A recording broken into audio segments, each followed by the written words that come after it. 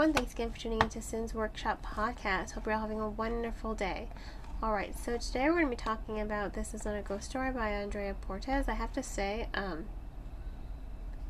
I love this book. And the reason being is because I think the characterization is stellar here. I do love the characterization that has gone into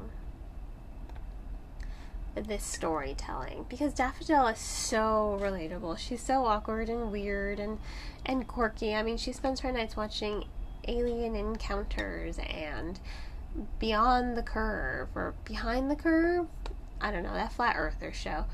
But these are the things she watches for fun, and I think that's so weird. And I mean, she's also so socially awkward. She has, like, no idea how to interact with anyone, and I love that about her, because I definitely am able to relate to that. Definitely socially awkward. But that is what I thought was fun here. I mean, yeah, you have a ghost story, but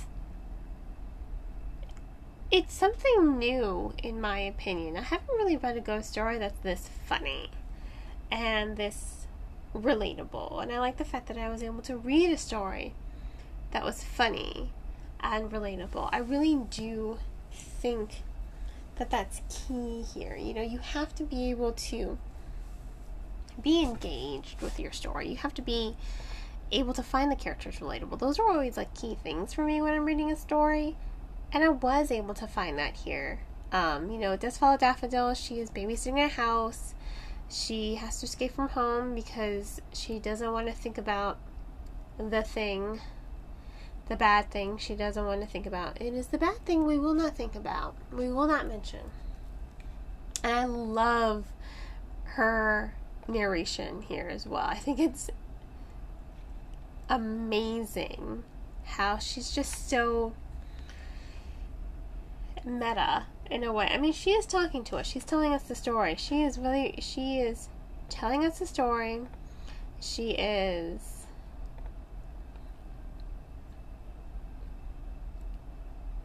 telling the reader the events of everything that happened. And that's what I think is great, because you don't really know if it's an unreliable narrator here. It is a story. It is a story being told, and it is a really engaging story, and I think that that's awesome. And, I mean, it was fun. It was a fun story, and I was able to put it down. I mean, I'm reading this book in my car. I'm reading it. I don't drive. My husband drives. I'm reading it at work because work is slow. I'm reading it at home in bed, I even asked my husband, I'm like, do you mind if I read this book out loud to you? Because, I don't want to feel like I'm alienating my husband. And he was like, sure. And even he liked it. I'm like, this is great. My husband's laughing. I'm laughing. This is funny. But there also is depth to it. We do get bits and pieces of Daffy's past. Her name's Daffodil, but her nickname is Daffy. We do get bits and pieces of her past coming through the story, and I like how it's not all at once. I do think that is great, how everything's just not at once. It is something different. And that's what I liked. Like I said, if you know me, you know that one of my pet peeves is when stories kind of just unload a bunch of history all at once. And that didn't happen here. That most certainly did not happen.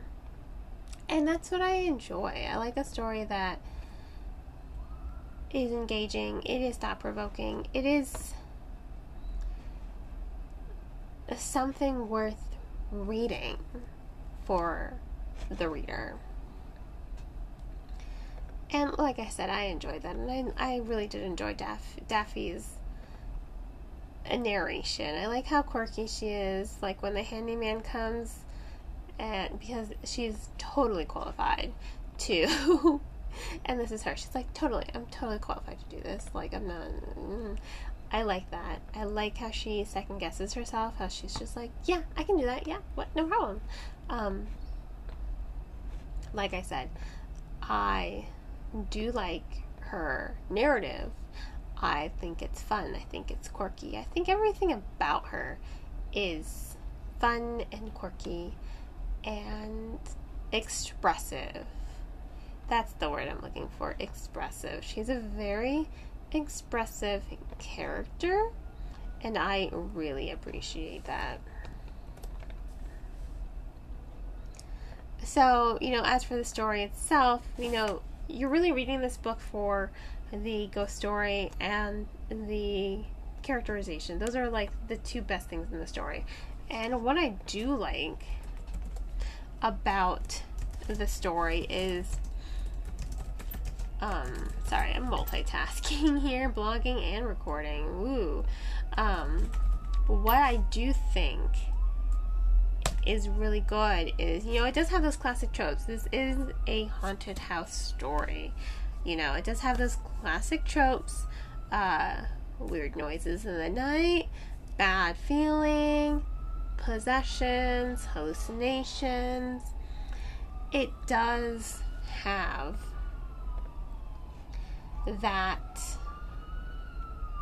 those tropes, but it's not cliche. There is something unique to the storytelling because of that humor. You do have that humor to balance out everything quite perfectly. And the narrative, I mean, come on, it's a good story. I can't really stress that enough. I really do think it is an engaging and thought-provoking story.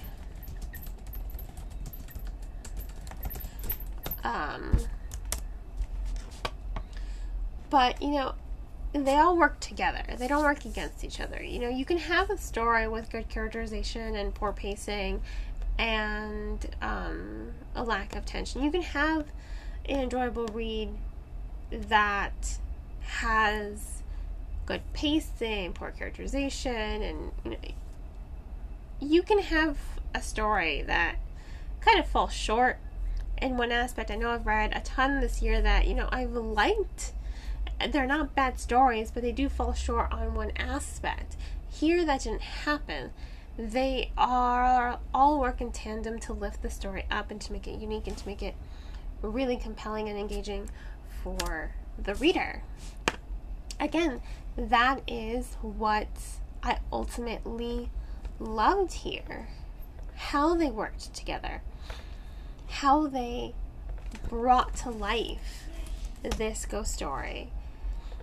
And that ending, oh my god, it completely came out of nowhere. It completely caught me off guard. I was blown away by that ending. I really do think this is a story worth reading, if only for that ending. Absolutely loved it. Can't stress that enough. It is amazing. So, on that note, this is not a ghost story. I'm going to go ahead and give it pour-moi. I'm going to go ahead and give it 5 stars. Why? Because of Daffodil. And I love the evolution of the ghost story, and I love her interaction and how she's telling us her interaction, her mindset. These are things you're just like, yeah, that's definitely how I would react, or be like, yep, totally believable. She's a very believable character. She's a very relatable. And that is why I love her. That is definitely why I love her. So, yeah, this isn't a ghost story. I'm going to give it 5 stars. Please purchase the book off of bookshop.org if you are really interested in reading it. If you're unsure if you're going to like this book, that's perfect. If you are a fan of Daniel Vega's stories, and if you're a fan of Shirley Jackson, I do think that